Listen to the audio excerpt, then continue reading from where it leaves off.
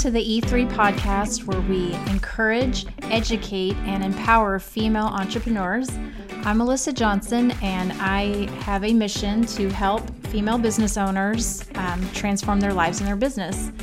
On this show, I'll be interviewing female entrepreneurs that are moms, that are business owners, and we're taking a deep dive into the struggles that they're having in their business and coming up with some great solutions on how they can transform their business and their life. So thank you so much for joining the show today. I hope you enjoy it. Make sure that you subscribe to the podcast if you haven't already, and we're going to jump right in.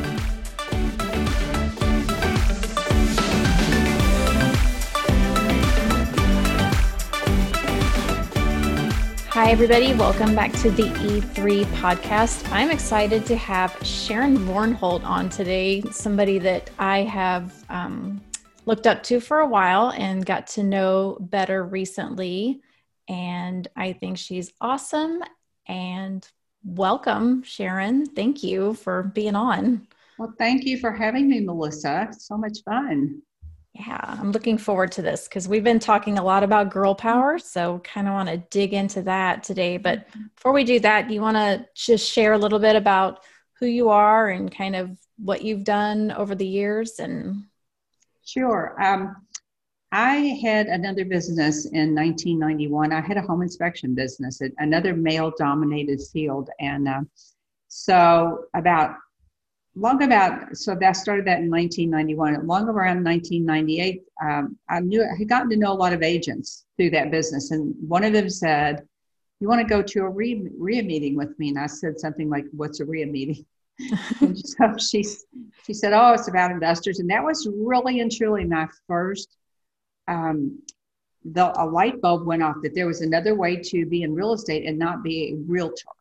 So I started going to those meetings, and fast forward more than 20 years, I still go. It's the way I learned real estate. But I kept my first business, and I invested part-time for 10 years till 2008. And I did a mix. I had a plan where I would do a rehab, get some money, and buy a rental. So I kind of limped along because the other business was very demanding. So I did that for 10 years, and then we all know what happened in 2008. So It was the time I closed the home inspection business and went into real estate full time. And that's when I became an accidental wholesaler, because if you remember back to that time, your end buyers couldn't get a mortgage. And I had a couple of houses that I intended to rehab. And I thought, gosh, I'm going to rehab these, and then they're going to sit for Lord only knows how long till somebody can actually get a mortgage. And that's when I called up some of my real estate investor friends and said, "Do you want to buy these houses?" And they went, "Sure." And I thought that was easy. So that was really the first time I had ever wholesaled a house. I was an investor for 10 years and never wholesaled a house. But then I just kept on, in 2010, I started my blog, then I started podcasts. And over the years, while I still do some investing, I've moved over to the education side because I'm very passionate and have been for more than 20 years getting women into this business. And thankfully, we talked about this before, I've seen a big change in the past few years. Yeah. So what do you notice it's different now than before for women in this business? Well, for one thing, the RIA groups were by and large, we had a big RIA group. So if I looked around, there would be maybe 400, 450 people there at times. And by and large, they were men. Now, there would be some women there. They would mostly be with their husbands, while there were a few, what I would call, and people actively investing. That wasn't the norm. So it was very much a good old boys club. And I don't know that they designed it that way, but that's certainly the way that it was. Mm-hmm. So recently, the past couple of years, I've seen more women's groups. We've started women's groups. You and I lead women's groups. But there is so much more opportunity. It was not widely accepted. This is going to be hard for some young people to believe. But it was not widely accepted that women could do this business 20 years ago. It was kind of okay, honey, you go over here and buy this house. Good luck on that. It Yeah. was kind of that mentality. So I like to tell people, I was aware of what was going on the fringes and the thoughts, and I just kind of charted my own course and went forward without, that's just really what I did. That's a difficult thing to do because I remember that too. I mean, I've been in for 17 years now, so not quite as long, but long enough. Almost. Yeah. And I remember it being like that too. Like I don't remember any women real estate investors other than I think I told you Robin Thompson was like the only person that I could ever find or knew anything about that was actually doing real estate. It was all men. Mm-hmm. And it was very different than it is now. It was a lot, like you said, just, hey there, little lady, can I talk to your dad? Can I talk to your your husband? husband. Yeah. Yes, and Robin Thompson, the curious thing is I actually went to a couple of Robin Thompson's events back when she was in Connecticut, Waterbury, Connecticut. I remember that. And even then, the few women that were there were mainly there with a spouse. It wasn't like you and me, because it was just different. But Robin was a trailblazer for sure. And she was a role model for me for sure, especially because I was rehabbing back then. Yeah, me too. I remember listening to all her videos and stuff and having all my notes about I needed to put red mulch, which is not the thing anymore, but and the red front door, that good old like early 2000s stuff. But she was really the only person. I mean, there's so many more out there now that are getting exposure and just getting out there now and talking about what they're doing and sharing and teaching and being in the education space, not just men. Yes. So I think that's a good thing. Yeah, I even wrote a blog post probably about a year ago, did a podcast called the Face of Real Estate. The new face of real estate is female. And I think women are making their mark. I don't think men look at it as it being an odd thing anymore necessarily. Certainly the more modern men don't look at it, but there are still a lot of those old biases still around. I like to say that I was never treated differently or badly, but the door to the good old boys club was only cracked. It was never really open for the women, and they really didn't take us seriously. And that's just the way it was. That's true. And I find that, don't you find that's more like in the investor world, because it seems like women could only be realtors at that time. Yes. Like there was a million female realtors, but nobody was really in the investing space, which is like a whole different thing. It's a whole different thing. And even the women at that time, you don't know what you don't know when you start out. And we had a couple of female realtors that worked with investors in our RIA group. And I just assumed that because they were there, they really knew what a good deal was. And I was brand spanking new. In my first couple of houses, I paid too much for them. Luckily, I never lost money on them. But they really had been, and when I look back on the whole experience, it was partly because they too were excluded from the inner circle. They thought they knew what they knew, but really and truly they didn't. There was like this piece of knowledge over here that we didn't get. We got this part, but then there was the real meat of the stuff over here. So is there, hold on a second. Why are you in here? Go find some. I told you I'm filming. You can't come in here right now. Yes. Close the door. Oh my gosh, I'm so sorry. Well, thank God for editing, right? I know. This will be edited. Don't do that again. I didn't do anything. I told you not to come in. I'm filming. Ugh. God, this child, I swear. Oh, I remember. I'm just like, I know I told you like 5 times, don't come in when I'm filming. And he just busts in the door, riding a skateboard. Like, anyway. That's okay. So,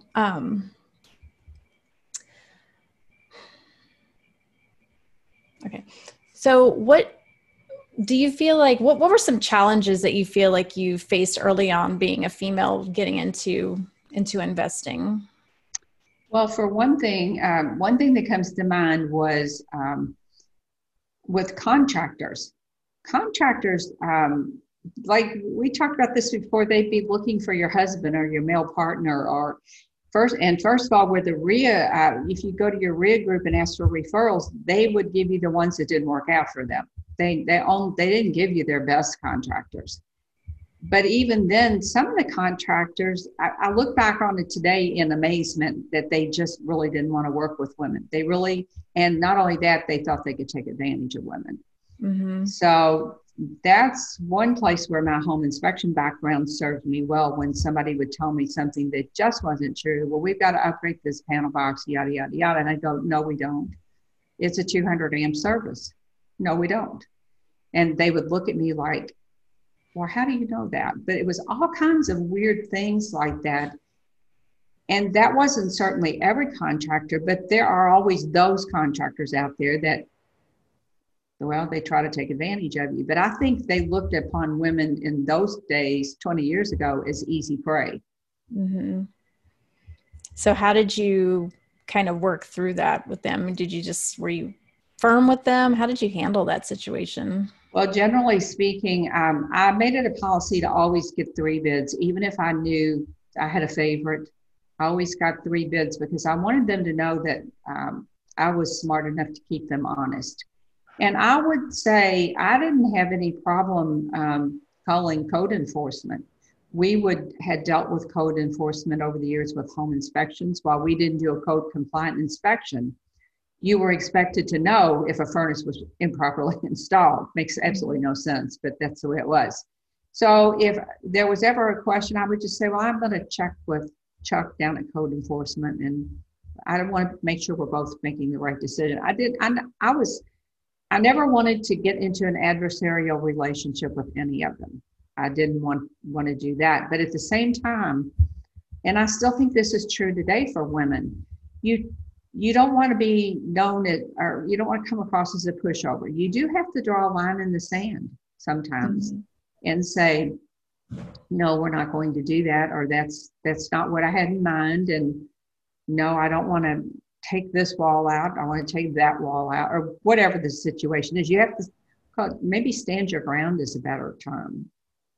Yeah, that's good advice too, because I think that's an area where a lot of women struggle in this mm-hmm. business, is managing contractors, mm-hmm. because for all those reasons you mentioned, they don't always take you seriously.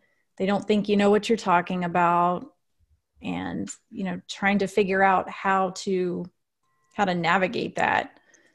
Well, and I think part of that is just kind of like what you were saying, like you have, like you're getting multiple bids. Mm-hmm. You're showing that you've got some knowledge, that you've done your homework, that you are setting expectations with them ahead of time. Yeah. And I would tell them, even when I had one that a contractor I was using pretty regularly, here's another thing. I always said I didn't have a business partner, but I would always say I have a silent business partner, and we set up certain standards for our business. And I would use that same thing on contracts when they would say, well, me, I don't really have to put down X number of dollars as earnest money. And I would say, yes, I know you, I trust you, but my money partner over here, we have a way of running our business that works for both of us. And I think you can go back to that, and you can say, no, it's not the way we run our business. And much like fair housing laws, we want to be the same across the board with everybody. Mm-hmm. And they have a hard time disputing that argument, quite frankly. That makes a lot of sense. Contractors dealing with that stuff is just really difficult mm-hmm. in of itself, I think, for men and women. But yes. Then you've got that extra layer of, trying to overcome some preconceived notion, I guess, that they have of you, that you don't know what you're talking about, and mm-hmm. That you're just a silly little woman out there, and mm-hmm. and that's by no means everybody, but mm-hmm. It is something that you run into, and I don't know that men run into that situation as often. I don't think they do, and I think I know you're into introvert, and I was always introverted, and it was very hard for me. But I think it really is true. You got to show up, stand up straight, show up with confidence, and actually speak in a manner that you know what you're talking about. And this might be a case of fake it till you make it. I mean, you certainly have to know what you're talking about. But if you don't feel confident and your demeanor is meek, then they're going, men, people in general can spot that. So I think you have to just kind of get rid of your inner introvert and show up a little bit differently. And when I talk to people and they're having trouble having conversations with sellers and negotiation and all of that kind of thing, I tell them very much the same thing. I want to challenge you to think about it differently. If you're getting ready to go into a negotiation, let's back up before that. You go to a house and you're going to talk to a seller. In the back of your mind, you're thinking, I just can't do this negotiation thing. I can't make this offer. Well, your job is to go there, build rapport, get to know them, and find out truly what their problem is. And I mean, really listen. There's a thing of listening with what's the next thing going to come out of my mouth. And then there's really listening and pausing a moment. But if you can discover what their problem is, what they really need, then don't think of it as negotiation. Think of it as looking for a solution that works for both of you. And that one simple mindset shift will allow you to make offers and then to justify your offers with, we're a reputable company. And I used to tell people, do I look like I swing a hammer? No. I use contractors, licensed contractors, and that's to ensure that my buyer gets a good, solid rehab. And I think there are ways that you can explain it that make you look knowledgeable, and people go, okay, I really wanted this much, but I see why I can't get that much. So I think some things with women is things that men have always known how to do, we have to learn to do, but maybe a little bit differently. I think it's using our own skill set too, because, when you think about women, and I know we kind of touched on this too when we were talking, like we approach things differently just by nature. We are more empathetic. We are more emotional, as much as we don't want to be sometimes. Yes. I mean, that does happen. And so how do you, how do you stay true to being a woman, without fully, trying to act like a man? I don't know, like being in a man's world, but still retaining that femininity about yourself. Yeah, I think this all goes back to branding. So in real estate, marketing is how you get leads. It's how you start out, but branding is all about why they choose you. And I believe firmly at the end of the day, you have to be yourself. If you are nurturing or softer, you can be softer spoken, but be authoritative. But I don't think any woman wants to show up as a man. And I think really a woman's empathy and the way they think about things is a definite edge. So I would challenge all women to don't think you're less than a man who is 100% comfortable going out there slapping a contract on the counter. Think about all the skills that you have from being a woman, from being a mom, or being maybe a caretaker for your elderly parents. You have skills that don't come naturally to men in most cases. And I would say capitalize on those skills. Just really stop and think about the fact that you can use those to your advantage.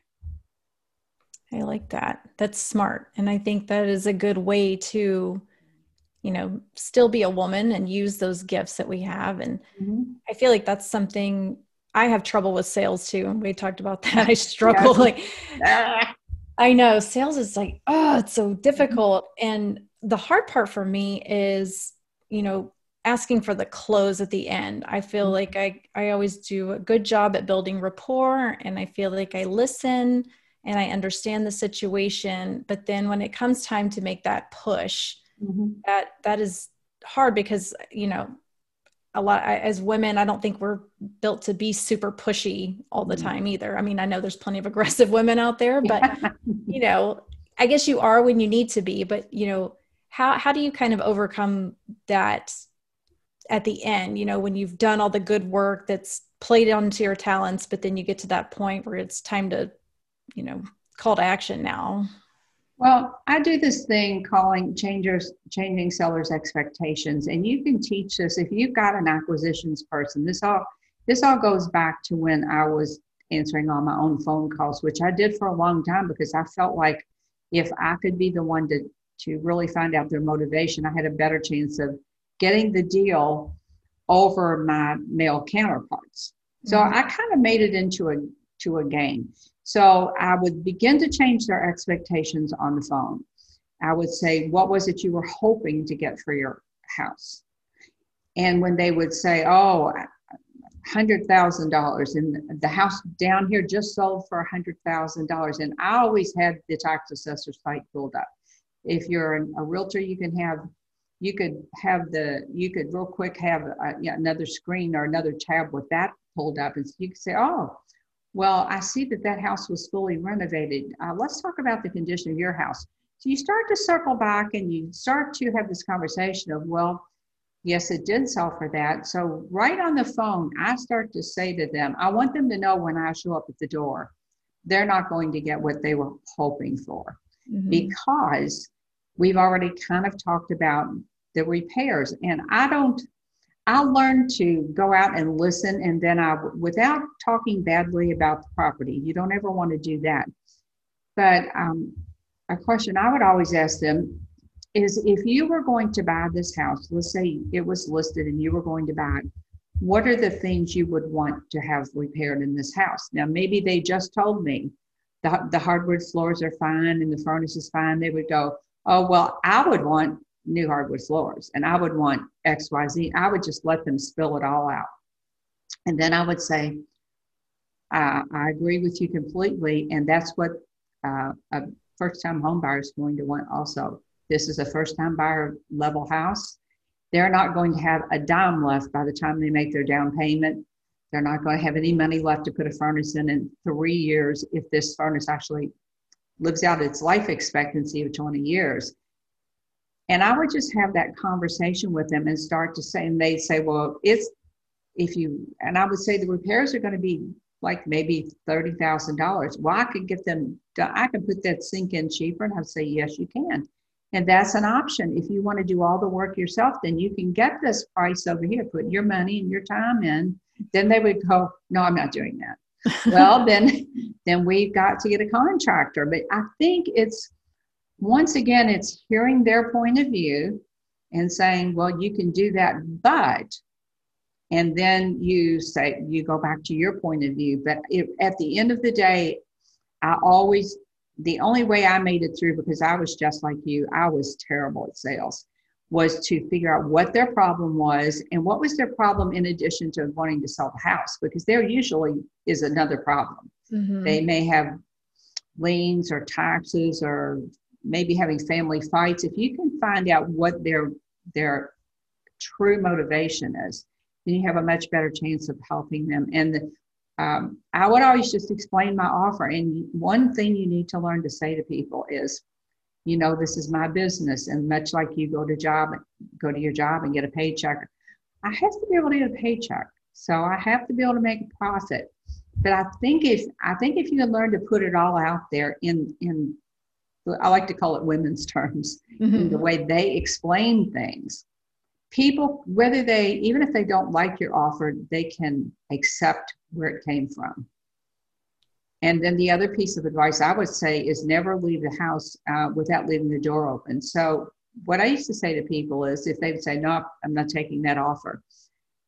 First of all, about 80% of your deals will come from follow-up. And that's often after they've said no. So remember that. And they're likely going to throw your business card right in the garbage can the moment you walk out the door. So I always would say to them, just in case your plan A doesn't work out, and I wish you all the very best on getting what you want for the house, could I maybe be your plan B and keep you on my mailing list? And they go, sure. By that time, they're already not quite as mad at you because you've made a lowball offer.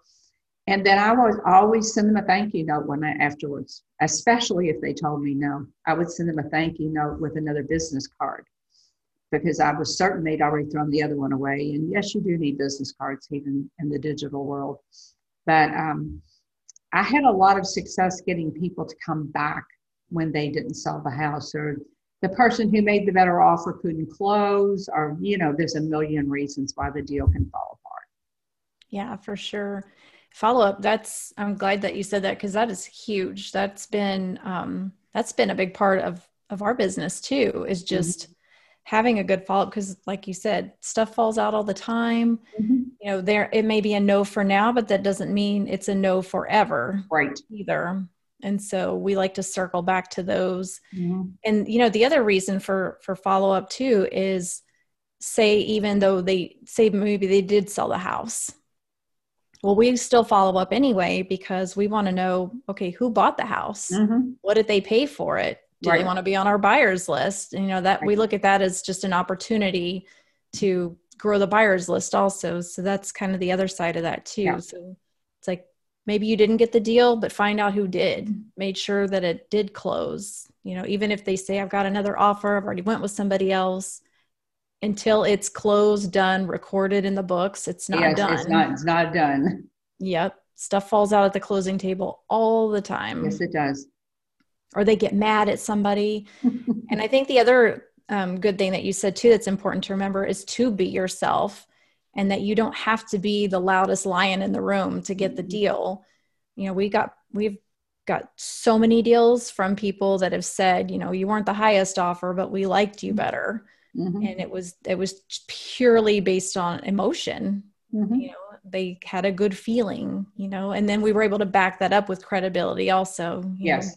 Better Business Bureau. We've been in business for 17 years. We've bought, 1,000 houses in the area and helped people, in the same situation as you. So I think when you can tie all those things together, helps you be really successful. Branding and credibility are huge. And I tell people, they'll say, I don't need a website, and I'm always saying, yes, you do, because people, that's the first place they're going to look for you is online. They're going to check you out online. Oh yeah. And you should start building a brand from day one, because at the end of the day, it is an emotional decision. You may find a person every now and then that they're only going with the numbers, but it's been my experience that's not the case. It's exactly what you said. It's an emotional decision. It's based on a lot of things, but the know, like, and trust thing. And do they feel like you can close the deal? There are people that come in with all these wacky offers, and don't get hung up in those. The numbers are the numbers. Real estate is a numbers game. So if it has to be a good deal, or you need to know when to walk away. But don't, like Melissa said, don't think that that's the end of it, because how many times has this lowball person that had an idea they were going to try to wholesale the house, and then all the other investors say, no, you paid too much, dude. Yep. Sorry. And then it's suddenly they're calling you back. So always leave the door open to go back. For sure. Good advice. So on that note, since we're winding down our time, but do you have any specific advice that you can give to women who either want to get into business for themselves, or maybe they have a business just getting started and they're just having some trouble getting traction, just some kind of mindset advice that you can give to help overcome that? Well, like I said, I really believe women are uniquely qualified for this business. They are really good at talking to people. And oftentimes I do a lot of work with probates. So oftentimes what they want is they just want to be heard. They want to talk about what's going on in their life. So be a good listener, be educated, always be educating yourself, because to this day, and I know you do, we still go to seminars, we belong to masterminds, we never stop learning, but surround yourself with other women. They can help you deal with some of the unique challenges that you will face in this business. And they've had a lot of the problems that you think you're going to have down the road, and they can maybe help you sidestep those things completely, the roadblocks that you find. It's not nearly as hard as what we all make it out to be in our minds. So mindset is huge, and your people that you surround yourself with, they can help tremendously with your mindset. I agree. I don't feel like I could do half of what I do without support, and especially just other women. And I've been so lucky. I'm sure you too. Yes. Been lucky to get to know some really amazing women that have just been super supportive of everything that we do and share things and everything. And that's, women are really good about sharing too. It's not, everything is not such a secret. You know, they're more than happy to help with your problems, and they understand too when you're having a really rough time. You need someone you can call up and that'll talk you back off the ledge, because it is going to be okay. Yeah, always. It's not always sunshine and rainbows. Nope, and it's part of any business. It's not just real estate, it's any business. But having the support system, I think, finding your people, your tribe. You need to find your tribe of like-minded people. And I think it's good if you have people at your level, people a little bit above, and then people a little bit below, so that you can help bring those people along. For sure. I love that. One of my quotes that I have in my office is, "We rise by lifting others." And I always try to keep that in mind. I love that. Yes. I do think that's a big part of it. And I think the other benefit that is you don't really think about getting a benefit from it, but is that you begin to feel better and more confident when you're able to help someone else. You feel, okay, I do have skills. Darn. Yeah. And you don't realize how much you know, right? I always find that happening, you know, and it sometimes it's just something really small, but you're having a conversation with somebody and they're asking you about it, and you start talking, and then you realize, I know more about that than I really thought I did. And that's, you know, that's kind of a cool thing. And sometimes somebody from a generational thing can have a huge impact on you, because they've not got all the preconceived notions that we have adopted over the years. And I went to look at a house one time with an investor who was younger than my children. And it was a house in an area I didn't buy in, but I said, I'll go with you. And he bought, it was what I call like a C. C might be saying it up a little bit in the level, but it was a neighborhood I wasn't going to buy in. But he said, well, I'm going to go down there and I'm going to just say, she wants this much money. I'm going to offer her half, and then I'm going to offer her to give her half of cash and get the rest on terms. And I'm thinking, I actually said to him, she's never going to go for that. She was very much, I want this much money. And he said, you don't know that. Don't ever prejudge what the outcome of the deal. And I was like, I went down there and watched him do exactly what he said. He was fearless, because he was also 23 or 24. But he just offered her, I want this. And he said, well, how about if we did this? And before I knew it, she was just agreeing to everything he said. It was like, okay, lesson learned. Yeah, that's good to remember, right? Don't prejudge. You don't know what they're going to accept until you spit the words out. That's true. What is it? I think Ron LeGrand used to say it, right? Always ask for more than what you expect. Yes. Sometimes you get it too. Yeah. And it's great when you do. So awesome. Well, thank you so much. Can you share where people can reach out to you if they want to talk more or learn more about what you're doing? The best place is my blog, the Louisville Gals Real Estate Blog.com. And so the podcast is, you can find the podcast there, and I have a ton of information over there. I've been blogging a long time, so I have somewhere in the neighborhood of 850 pieces of content. Wow. So you can find probably whatever you need over there. Awesome. Well, thank you so much again for coming on and sharing and talking about kind of what we go through as women in this business and getting our minds right. Well, thank you for having me. I love helping people sidestep some of the things that I've come across in more than 20 years.